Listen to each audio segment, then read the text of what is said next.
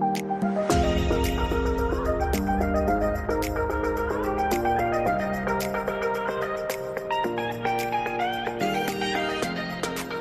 and welcome to Rick Radio Community Newsdesk, episode 91. I'm Anne Rutledge. On Wednesdays and Septembers, a series of 6 public talks by Trinity people on topics from local history to ageing well took place. Here's the third in this series: Biodiversity in the City, How to Build Wild Spaces in Your Area, with Dr. Marcus Collier. Hopefully you'll find this interesting. I'm going to talk about, about 5-6 years ago, people weren't using the phrase nature-based solutions. It was a very new phrase.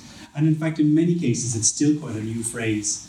I was fortunate enough to have led a large consortium of about almost 40 different partners across Europe and also in Brazil, China, Korea, looking at how cities can renature. Basically, we're looking at not just regreening, not putting lawns down, but renaturing, bringing nature back into the city.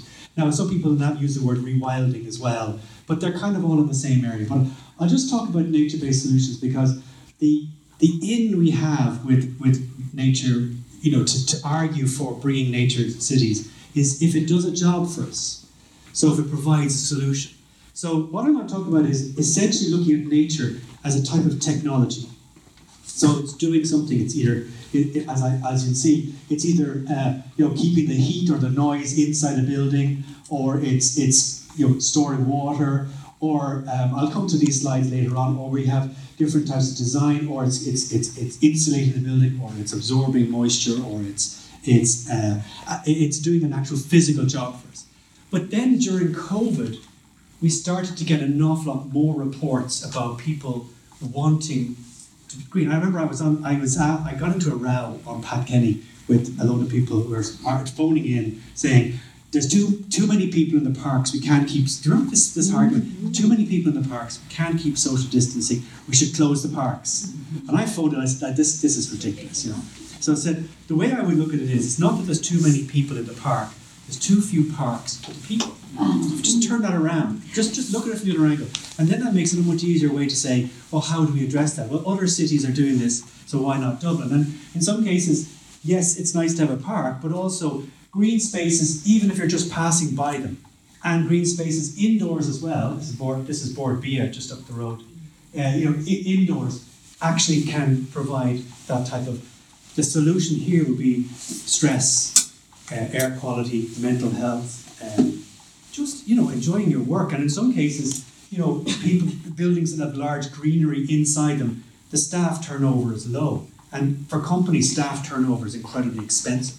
So it does have financial reasons. So nature-based solutions can look like absolutely. You were mentioning the business school just up the road there, and so on. It all started though with the idea of what we used to call green roofs. And you might have heard people talking about a green roof. In fact, the green part of the roof, the green part of it, is a plant that you might grow in your rockery. It's a stone crop, sedum. I don't know if anyone has it in rockeries. You can grow these anywhere, and they will tolerate it. They grow in sand or cliffs, And in fact, they're not really green. This is the little there up in sand near Sutton. It's red. So it goes red when it's had enough. That's it. I'm done. I've got enough. I'm just not producing any more chlorophyll. I can't grow anymore, and you can see that. And in days gone by, the idea of a green roof was like maybe 10 years ago. If someone said to you, "I'm going to put a solar panel on my roof," someone's come into some money, because you had to import them, and now you can buy them in B&Q. So the same thing has happened with nature-based living roofs. It used to be very, very rare, and only like the odd company would do it. You have to bring a company from Northern Ireland to do it, or you could get the plants from France or something. Now you can get them in B&Q. So that idea of regularizing or making nature-based solutions work is starting to become more normal. However, this is just another type of lawn. They're all the same plant. They do flower, they do attract bees, and they are quite nice, and they do the job. They keep the heat in, they keep the noise down. Amazing how quiet the room below the roof with a green roof is compared to with just tarmac at them. And they also attenuate or hold on to water So they slow it down, like on a day like today, so it doesn't just gush out. It just slows down and it releases it slowly. So they do a great job. But that's it. So Europe wanted us to start to look at the idea of how do we make nature-based solutions have more benefits, more community benefits, more social benefits, and more other types of benefits. Or they refer to them as co-benefits, not just a single benefit. And so people started to identify ways of making them more biodiverse. This is in Switzerland, you can see them where you can buy them. And yes, it does look like on new builds, but you can retrofit them onto old buildings as well. And you start to That's not. I'll remind you tomorrow. I'm glad that wasn't like a text coming up saying, Mom, where's the keys? I locked out. As I always get in the middle of lectures, like, do we have anything in the fridge? I'm starving. I'm working. So, they started looking at what, they still do the same job, but they provide more biodiversity, they sink carbon. But they're still up out of the way, you can't see them, right? They're still not really accessible to people, and that's the way it kind of should be for nature. If you really want nature, you want it all by itself, not people trampling on it or dogs running around it. It's fine for animals and so on, but it does give more life. But people start to recognise actually there's more power in this nature-based idea, and let's do other things with it. You can grow trees. These are olive trees growing on a roof. Now, I don't know if they're actually growing, to be honest with you, because I think they were just plonked in there. But they're very proud of this. This is in southern Italy. And I think it is, or is it France? I can't remember now, but they're very proud of it. But you might have seen a picture like this. Do you know what this building is? No. It's an incinerator. So it's just like the thing we have down there. Except what this is a living roof that was put onto it to work, to do the job. But it's also designed that in winter it becomes a ski run. And people love it. And look at the place it's in. It's in like their version of our docklands. Exactly this is exactly the same. Industries leaving, places being emptied, new apartments going up, loads and loads of them. And this is a free resource for all the people, so they don't have to pay in it. You just get a little lift up and then they use it. Now, it looks a bit funny, but and no, you wouldn't see it from the ground, but it looks genuinely funny. But so we've gone from the idea of just a green crop, boring old crop, to something much more multifunctional, more useful. And that's why nature-based solutions in an urban setting are the winner. They've got a lot of potential here. They're not saints. There are drawbacks to some of these things as well. For example, the more greenery you put into an area, the more the housing prices go up. Green gentrification comes in. So we saw this with our colleagues in Berlin, where they went into an area where there's a lot of migrants living in there, and they put in new parks, new solutions, and the landlords started charging more because they're near green places, and what's going to happen next. Then the poor people have to move out to somewhere like here, or here, out in the boondocks, and then the richer people move into the area, and it starts all over again. So there's drawbacks to some of the nature-based solutions, but in terms of climate change, they do have huge impacts. This area doesn't have a rain issue; it's all about heat. But these trees actually could cool the air to such an extent that the cost of cooling the restaurant down below is lower. So businesses can actually thrive in that situation. Yes, they have to pay someone to manage this, but it's exactly the same price as you'd be paying someone to manage your air conditioner. So the same, just a different company, but the same type of job, if you know what I mean, managing your air. The same with this. They have, this is a public location, but they also can run private things as well. But it's also a place you can walk. It looks really small, but actually people walk their dogs in around here and all that. You don't have to ski if you don't want to. We took students there a couple of years ago. They're just finishing it, and they hadn't actually got the greening yet. So I'm just delighted to see the thing. But that's an incinerator, a waste-to-energy incinerator for rubbish. And I remember the original smell that used to be down here. I used to take students down here. It's nothing like it. There's no. It was nothing. It was fully functioning underneath it. The roof hadn't been ready yet. So things like that. And so we've gone from that to places where people can use them. So yes, sport is important, but you can have other types of areas here, and here we are down in Cork, where you can take the rooftop of a parking garage, which has a heavy structure that can tolerate a heavy weight, and you can use it to grow crops. For example, in Paris at the moment, they've constructed a shopping mall, which has got about almost 4 acres of land on the roof that grows all the food that's been sold down below. And they obviously import the difference, but everything is so. Nice idea. But the garden upstairs, the garden on the roof is used also as a park, so people can walk in it like an arboretum. So as long as they don't eat the food, touch it. And so it's become a multifunctional idea. So we've gone from a really boring green stuff, and now we're putting roofs on other things. This is Utrecht here, where they've gone back to the sedum roof, back to the old green.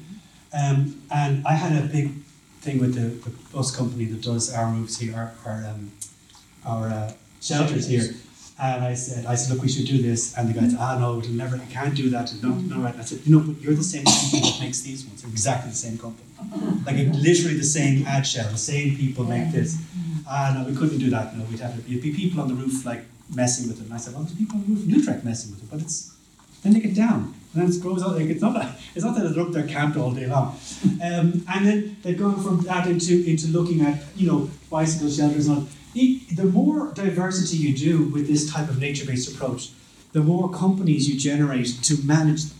So I was just saying before some of you came in that this is a way of transitioning, not only making climate change, the transition to the newer type of world, pay for itself and actually keep the jobs that are there. So there's the companies that manage these are landscape architects or landscapers and so on. They now have more people employed to do the management of this.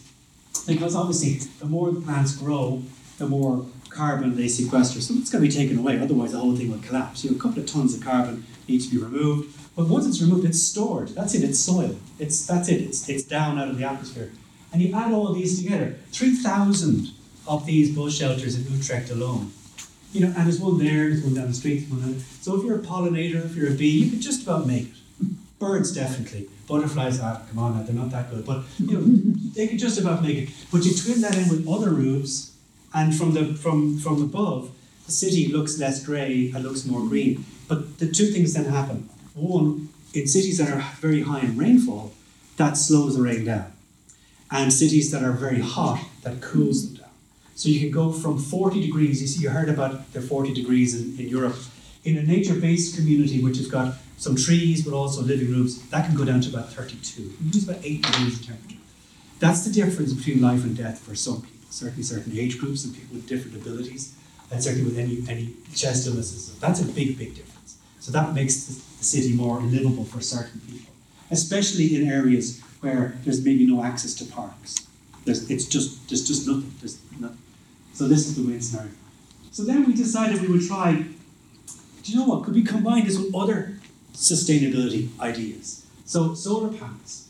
And so we put this experiment, this is in the London Olympics in 2012, so we built this roof here on top of the media centres. It's about 6 or 7 stories high above the ground. And it was originally just solar panels and then the green thing there on top of it. We didn't put all those flowers in, by the way, they just arrived in later. We've got frogs up there as well, 6 stories high in the middle of nowhere. We don't know how they got up there.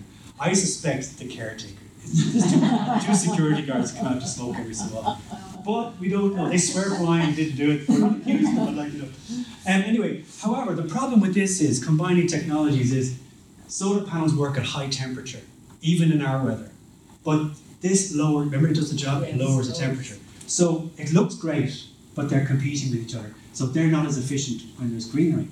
So there's a bit of a mismatch. However, other researchers have gone on here this is in the research facility in Tel Aviv. Oh, sorry, this is Tel Aviv, beg your pardon. And they've made solar panels are higher up than plants that can grow in the shade. So the plants you normally grow in the shade in your garden if you have one. And so that's been quite beneficial. So it's one of those sort of technology racing things where they develop something, then something else is a problem, and they develop another thing, and it leapfrogs each other. Consequently, you have your living roof. It's doing the job below. It's keeping the heat in. It's keeping the rainwater slow, and so on. I'm just going to check my time. Will you just wave at me if I just wander off the point? Because I will wander off the point. I would say the same thing for living walls, but the difference with living walls, I don't say green wall. That's a green wall because it's one plant. But a living wall is lots of different types of plants, the way I see it. And the living wall scenario, the difference between that is they can see it. You can see it on the street. Roof you can't see unless you're in a taller building looking down on it, but the green roof wall you can't see. These are fantastic at keeping heat. This is a hotel in London, and we use thermal scanning here to show. You can see the heat escaping through the bricks here at 26 degrees and 13 degrees, so like 10 degrees lower, so it's insulating. And that's savings to the hotel. This bit is just a decoration, but these two buildings here. So it actually, we have proof that they work, that the nature-based solution here works. And the only way they can manage this is by upselling down, because you can't put a cherry picker on the ground because it's such a heavy traffic area. So, and because it's heavy traffic, this absorbs all the pollution and all the noise. So this is what I'd love to see on Pearse Street. I mean, this is what we should do, because it's one of the most polluted streets in Dublin, part of the country, and so this is what we should be doing in buildings. And you can do it with, even buildings that are, architecturally protected or legacy buildings. You can actually create these living different structures. This is an old, this is about 200-year-old building. It's very close to the Eiffel Tower. So it's in a rather kind of poshy sort of, we don't want to change anything area. Elephant and Castle here in London, very old building. But they can, the Mason across the way, that's the inside of the Mason Hotel. Actually, that should be, I'm actually talking about outdoor walls, but that should be the next slide about indoor walls. But anyway, it slipped in there. So they can be done. You can take old buildings, and so you don't have to worry about it. They're not growing up the wall from the ground. There's nothing in the ground here. They're in the wall. So if you have a special type of planter, like the plastic ones you get, but they're at an angle. You stick them onto the wall, and gravity then feeds the water down through them, as it were, if it's necessary. And then and you can use a solar panel to pump it back up again. And you can just, once a week, you can add your nutrient in, and a little small device of this size can control the whole thing. It's very, very simple. Even I can understand it. So it's very, and the same goes with this. But the thing about these type of plants is, the more diversity you have, you've got to tolerate death. See, living walls these are dying walls. Now, who wants to pay a fortune to have a dead, plants that go to seed and start dying? The person who owns this knows that they will regrow from the seeds that drop into the soil there. That's fine. But if you think about it, at a certain part of the year, they may not be as good as absorbing noise or pollution. So these are not the perfect solutions, but they're much better, easier on the eyes. To be honest with you, I know it's nice to look at. And I have chosen pictures. There are other ones that look rather bland, just as bland as a brick building. But you could do that. And then here we have Dublin Airport. They've tried this idea, and airports are using this an awful lot because the noise level of it. So if you go to Terminal 1, stand there, and if you stand in the middle of people and just listen, as you walk closer to it, you'll notice the noise level goes down. And this is board B again. The door is made of moss, but these are all plants. Now, this was meant to look like the world. So Russia has invaded most of Europe. Poor little New Zealand there is doing very well by itself. Australia, well, that doesn't look much. So, America, Atlantic, and Europe have all become together, and Africa is slowly disappearing. Because plants do what plants do, right? They just change and die, But in that office, it's a communal office. There's a big fight to have the desk nearest, the only door in, which would be, if you're trying to work with people walking past you, because the air quality is better here than at the other end of the office. So it's quite interesting, the benefits of it, the co-benefits. This is one in Malta as well, which is very, very dry, but they've grown plants that are specifically able to grow in dry weather. It's a very old, it's actually like two buildings with the roof put over, those glass roofs, you join two buildings together, this was a laneway. Very, very useful, and it's actually, people go in during the day just to kind of sit around near it because it's cooler, it's physically cooler, even though the windows might be open above them. Then we have this is another airport, this is Malta again, and this is plastic. So you might see what looks like a living wall, but it actually turns out to be plastic. So there is another type of greenwashing where you have this sort of fake thing. It does the job, it keeps the noise down a little bit, it's like having carpet on your wall, but Nothing like other types of benefits you get. So these are the living walls. Now then you start getting into people designing them. Like this is another living wall. These are all very, very strong. So you have to ask yourself: is it actually doing a job anymore, or is it just a fashion icon? Is it just a trend? This won an award. I just got it off the internet. Like this is a very striking thing.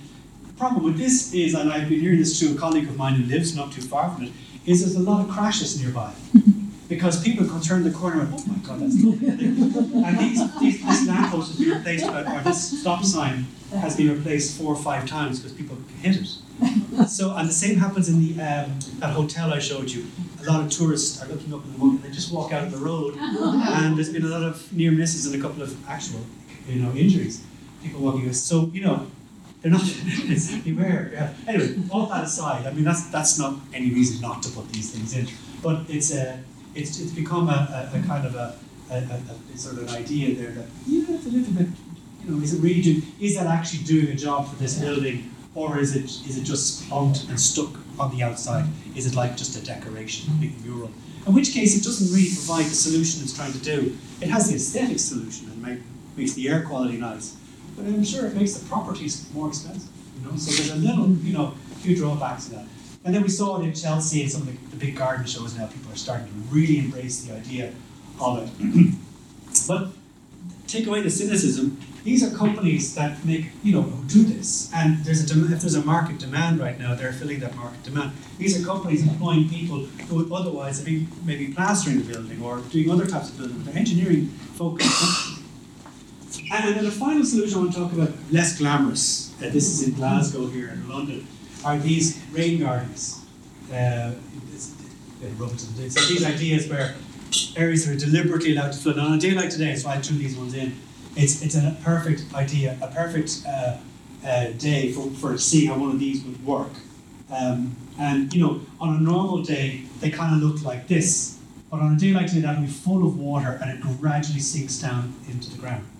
But you have other types of rain gardens that are very much organised in and we have it outside the Botany building in Trinity as well. It's very, very flat. All the areas designed for water to go into the ground. I don't think it was originally actually designed for water to go into the ground. It's just maybe through neglect, that's what they've done. So I think it's more accident than design that Trinity's done it. I can guarantee it's probably more accident than design.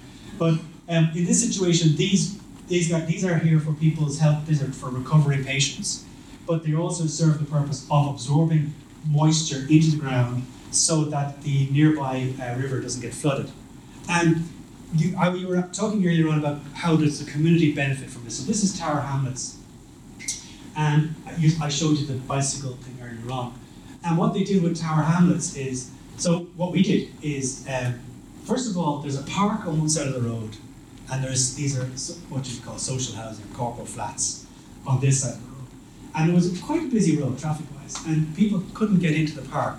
And in fact, they locked the gate. So the only way you could get in is to walk about a quarter of a mile around to get in. So the kids would be climbing, you see people with car jacks to bend the bars so the kids can get into the park. That's a problem. So what we did is, myself and a couple of colleagues, we went down there was a football match on, I think it was Chelsea or something, and we robbed all the no parking signs for the guards. We robbed a load of them. And we put them at either end of the road and left them. I just left them there. Well, we bought them. And we left them there. We left them there for about 2 months, and nobody moved them.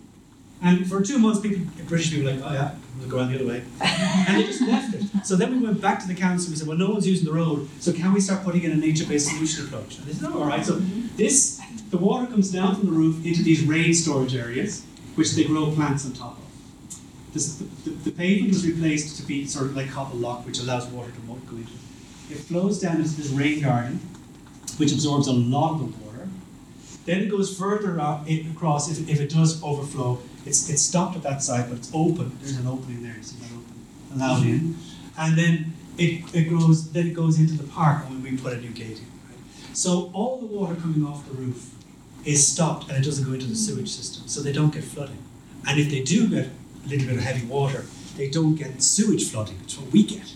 We get too much. Well, like there are parts of Dublin now today that smell pretty poor because after a while, that massive amount of rain just will not be absorbed. So that's what I call a real nature. It's a double solution.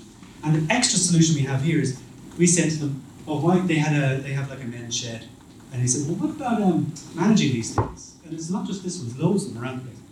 So they started their own company, a KIC it's called, Community Interest Company, CIC. And they've got seed funding from the council. And so that they now manage, the community now manages, and 2 people are paid full-time and 4 part-time. And in summertime it goes up to 6 and 8. And they manage this and then the park next door. So, I know we were saying about is this going to make a lot, there's not a lot of people here. There's no website, there's no Twitter ad, it's not, well known. But we do know that people use this, and it's very much. The other part of all this has got huge educational value for people who live here. Most of the people who live here are not from England, they're migrants. And so this is a really good way of engaging with that community. So other work, there's a charity called Groundwork UK who work with them on this topic. So we have a much more better idea of the co-benefits that this is providing. So this is why we're not doing it. This is today, it's in Trinity. You could just as easily convert this. Just take that out and put it in ground, and in you go. You won't need any flooding. The same goes for practically anywhere around here. You could easily do that. I don't know if you know Pelletstown, just over there by the back of the Phoenix Park. Adamstown, Pelletstown, that area. So these are these new apartments they built, and it's near the Royal Canal. But the Royal Canal is higher than the road here. So they put this fake river, this nature-based solution, so that if the canal overflows, all the water would go into there, and disappear down into the Tolka, and that'll be the end of that, and it'll be fine. But what they didn't do is they didn't say all the pipes coming off these roofs, which could just as easily also go into it, they go into the normal drain. And so they still have flooding. So what we have is, the problem is not the solution itself, the problem is the siloed of the thinking of the local authority and the planners. And this was a Nama estate, one of those ghost estates for a while. That's another one that was Nama. That's being built now, and they have extended it through there. But then it comes to the end, and that's it. So there's, it's not literally not joined up thinking.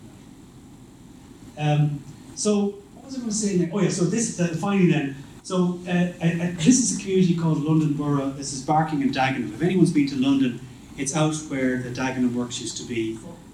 Ford Works, that direction, just beyond the Millennium Dome, on the Docklands Light Rail. And it's a community, there's 87 different countries represented in that community, from all over the world, because they used to work in the works.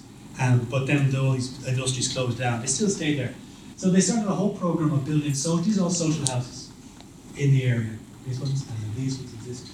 And they obviously wanted to build them with sustainability in mind, these solar panels. But they made a rule that the Thames just goes right past it. They said, right, you can do whatever you want, but no water, none of the water that flows from the roofs in terms of rain is allowed to go into the Thames straight away. Otherwise, you get all the pollution going into, like all the old asbestos and whatever they're built on, basically all the stuff they've got. So they designed all these different types of deliberately flooding rain gardens. Some are formal, like this one, and some are very, very informal, where they're like little nature reserves. And what you can't really see here is this is a deliberate, that's a lake here, but it's deliberately allowed to flood into the playground, just to the side here. And it absorbs, so none of the water flowing off this goes into the Thames straight away. They call it attenuated, it's held like a dam. And then it gradually releases slowly, so that all the silt, all the muck just sits there, and only the water goes in. And so this is providing a huge solution for the water quality of that river, which is usually quite a polluted river anyway. And they did this in conjunction with, further up was the London Olympic site, and then further up again there was another site. So they're gradually picking their bits in their city and stopping this from happening. So soon, the Thames will actually be, well, you wouldn't drink it now, it's not get that far, but you would be able to, I wouldn't swim it either, but you wouldn't. It doesn't smell as bad. Okay. So there's no miracle going to happen here, but it'll be a hell of a lot better. And then just fun. So this is the type of area it is. You've got social houses. You've got this. This is a school here, and on the other side of the school is the river, and you've got this big monstrosity going through the place. So it doesn't. You don't see the nature-based solution, but there it is doing its job. Now they put in The community wanted a fountain put in there, just for the laugh, I think. I'm not quite sure. It doesn't do anything, it just sprays and makes noise. The kids throw stones at it or whatever it is. But it's home to quite a lot of bits of wildlife, and it's very it's very structured, you know what I mean? And on a warm day, people sit there, have their beers or their coffee, and they just chat. And it's a fantastic community resource. But they don't realise, well, they do realise because they were part of, they designed it with the community. You know, they don't realise it's actually doing a job for them. It's holding the water there. And as the fire people said, because the fire pressure, the water pressure is quite low in that area, if there is a big fire here, they can just drop their hose into that. The way the lake at UCD was designed specifically for that idea. So that's your nature-based solutions. And I just wanted to come on to that other project that you were mentioning, the ERC one, called Novel Eco, which is, I moved into looking at nature in cities in more detail. And I started asking the question is, well, this is one thing bringing nature in, new nature, artificial nature or nature-based solutions. But what about the stuff that's already there? And we know surprisingly little about what plants are growing in the corner of your wall. You probably say, it's an old weed. Yes, but nobody knows what the distribution of that plant is, where it came from, and so on. And so I started looking at these informal wild spaces. This is where I live, just up in the Minship coordinates. CIE Works houses. Yes. That's where this is me. And they stopped spraying. They just stopped spraying. They just literally, COVID came along, they stopped spraying. Nothing there comes from Ireland at all. These are all, blow-ins. I mean, in the way they. And there are their own little plant refugees. There's a couple of poppies in it that might possibly be originally from this part of the world, but they're just in there. But they provide a huge amount of information to us about what's going on in the city. But also, what I wanted to look at is what it is that people how does it affect you? How does it affect people? What are your perceptions? So, and we are currently halfway through the project. We're doing a lot of work in back here in Malta again, but also in London, in Melbourne. We have currently Natalia is in Copenhagen, looking at she's near that incinerator, by the way, looking at the there, and she then will be going working in Bogota in Colombia, which is where she's from. I said, let's go home for Christmas, free flight, and then you can do your work there. So and we had a great stint there a couple of months ago in New York, when all the forests fire, the smoke was in the city, and we were asking communities. I think nobody spoke English. So I was in it because I didn't understand. But Natty, thankfully, she's Spanish, so she could understand. And we were asking people what they think about nature and what it means to them. And we're finding that this type of thing, colour and shape, can be much more relaxing than you might think. Even though I've got to manage that. There are bits of weeds, I've got to dig them up. If you just put them aside for the moment and say, just let them grow for a moment. Let them do their own thing. Let them have their place here at the bottom of the wall. And I had a Spanish student there doing Erasmus year all last year, and she went all over the north part of the city, between Thomas Street, around that area, all the back down the back Guinness's and the dodgy parts. God love her. And looking and recording all the plants that were growing along there, and we found huge diversity of species, absolutely huge. But when she didn't want to be disturbed. She's very shy. But when she was doing her plan, people were coming, "All right, love, you get lost." Yeah. And she would say, "No," and they'd say, "Oh, I love those plants," and people would start talking about them. Mm-hmm. And you realise that these are what we call we're calling these types of ecosystems that are created by people that will never be returned to their original. We're calling them novel ecosystems. It's a very challenging and rather controversial concept in ecology. I love it because I don't care. I like talking about these things. And so these novel ecosystems, these places where there's no way it's ever going to go back to a forest that it was. It's part of a city now. So this novelty, what does it mean to people? And so far we're finding some very interesting perceptions. And we're finding a lot of artists are finding it very interesting. We're finding a lot of communities. And we're also looking at different communities in different countries, but also different people of different, have I run out of time, different ages? Because this is my last slide. So that's basically what we're doing, is we're creating, I'm in the middle, almost finished an app at the moment, to allow people to take a photograph of your plant. But before you upload it, and name it. If you can name it, I think you get the gold star. No, I thought the app might name it. Oh, no, yes, I do actually, no, I have, well, it's going to cost a bit of printing, but you can actually try and search for the plant if you want. I want people to try and name them first, particularly if it's a local name. If it's a, some people have names for plants that they remember when they were a kid, that we no longer use, and that type of thing. But before you upload it, we ask about how you feel about your connectivity with nature and, stress levels and so on. So it's more of a social science experiment or idea than it is natural science. But we in doing so, we will then get a database of the plants that are growing in our cities. It's a global one. It'll be open to the globe, which has never really been done before. We've got little studies done in small churchyards or old buildings in Germany, or little small pockets, or perhaps there's even ones where people have gone around, like the Dublin Naturalist Field Club have done the canal, or they've done Holt Harbour, or like small little, but no one has really randomly selected places around the city and start looking at the places that you could say, God, look at that place, someone should do something about that, get rid of all those weeds. And then before you get rid of them, let's see what they are, and let's see what they mean to people. I'm not trying to stop development, let's build, the plants will always find their way. Don't worry about that. They're not, we know there's loads of endangered species around the world. These ain't endangered. These are these are tough. These are bullies. These are thistles. These will grow in your ear if it's just still long enough. There's a lot of plants. So we're not worried about them.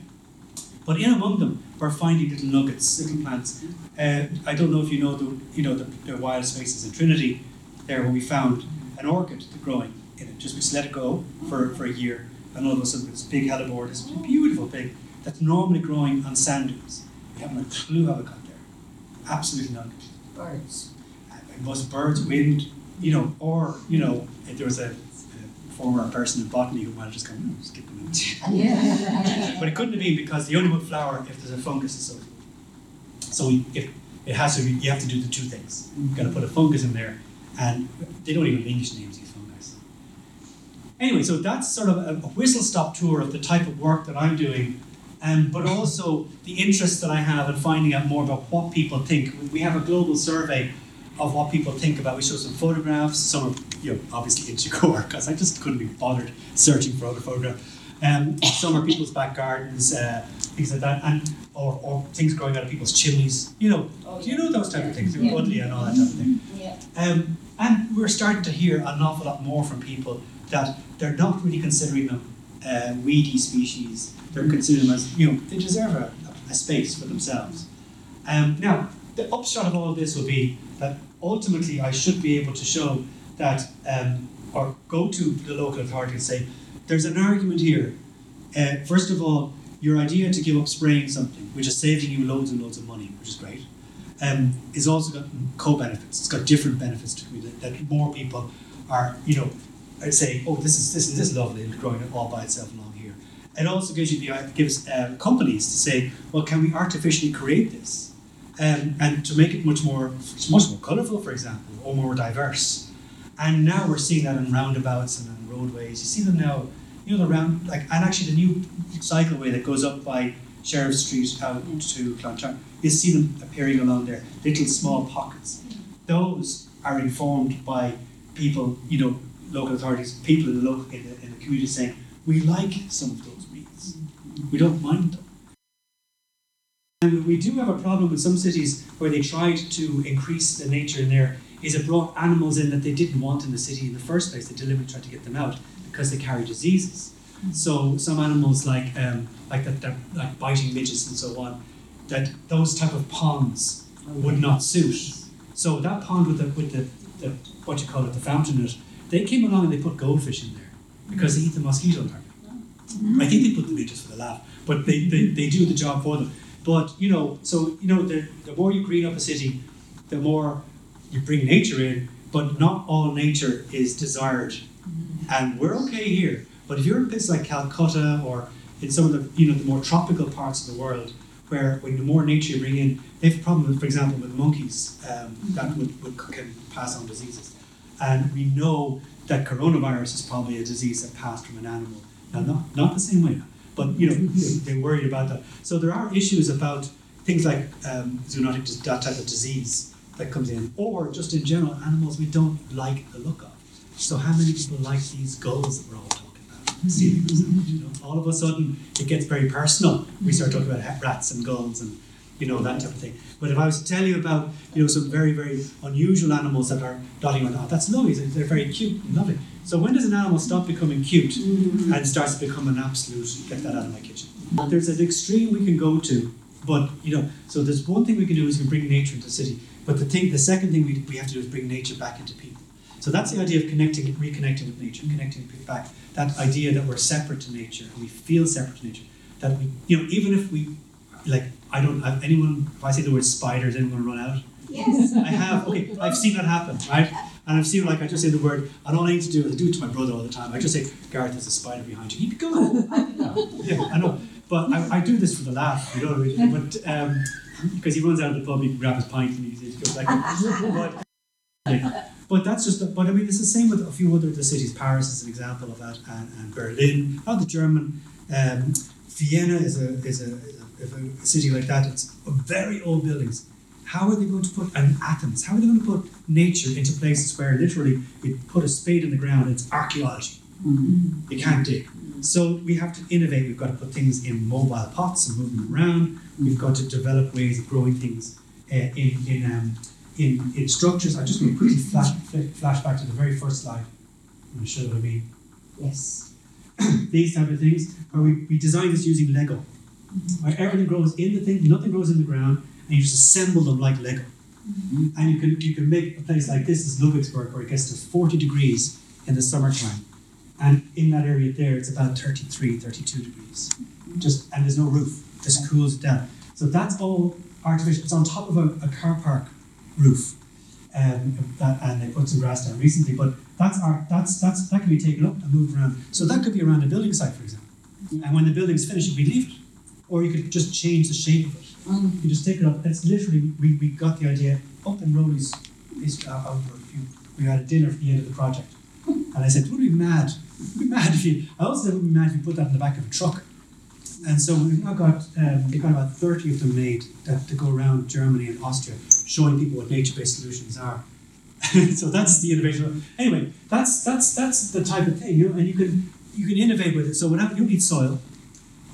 So yeah, the idea is that if you had a green, you don't need a green party for this. This is just normal thinking. It is very, very possible. So I just want to say thank you very much.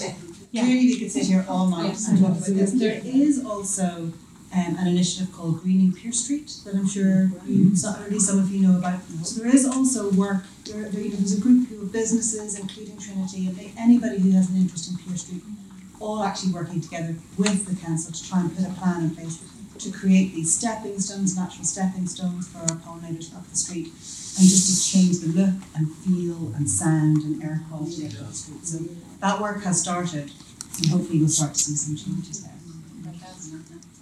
Thank you very much. You're listening to the Community Newsdesk on Rick Radio. We have some events coming up in the centre. Tomorrow, Tuesday 21st November at 7 p.m, The Cloud Spotter by Michael J. Harnett, in association with Dublin City Council and age-friendly Dublin City and Dublin Touring Theatre. Directed by Vinnie McCabe, starring Deirdre Monaghan, Brenda Brooks and Andy Horahan, with music by Pullovers. You can contact us to reserve a seat at 01660 4 or email theofficeoricc@gmail.com. Tickets are free. And the end of next week, Friday the 1st of December, The Greatest Show for Mental Health presents One Night with Tom Jones, a fundraising night for suicide or survive. Tickets are now available by Revolut on 087 968 5983.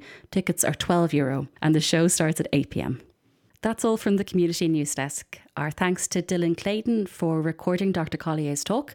Also my thanks to the Rick Radio crew, Adam, Ronan and Dylan on sound and editing, Leslie on admin, Jennifer on social media and Darren on the website. Take care and have a great week.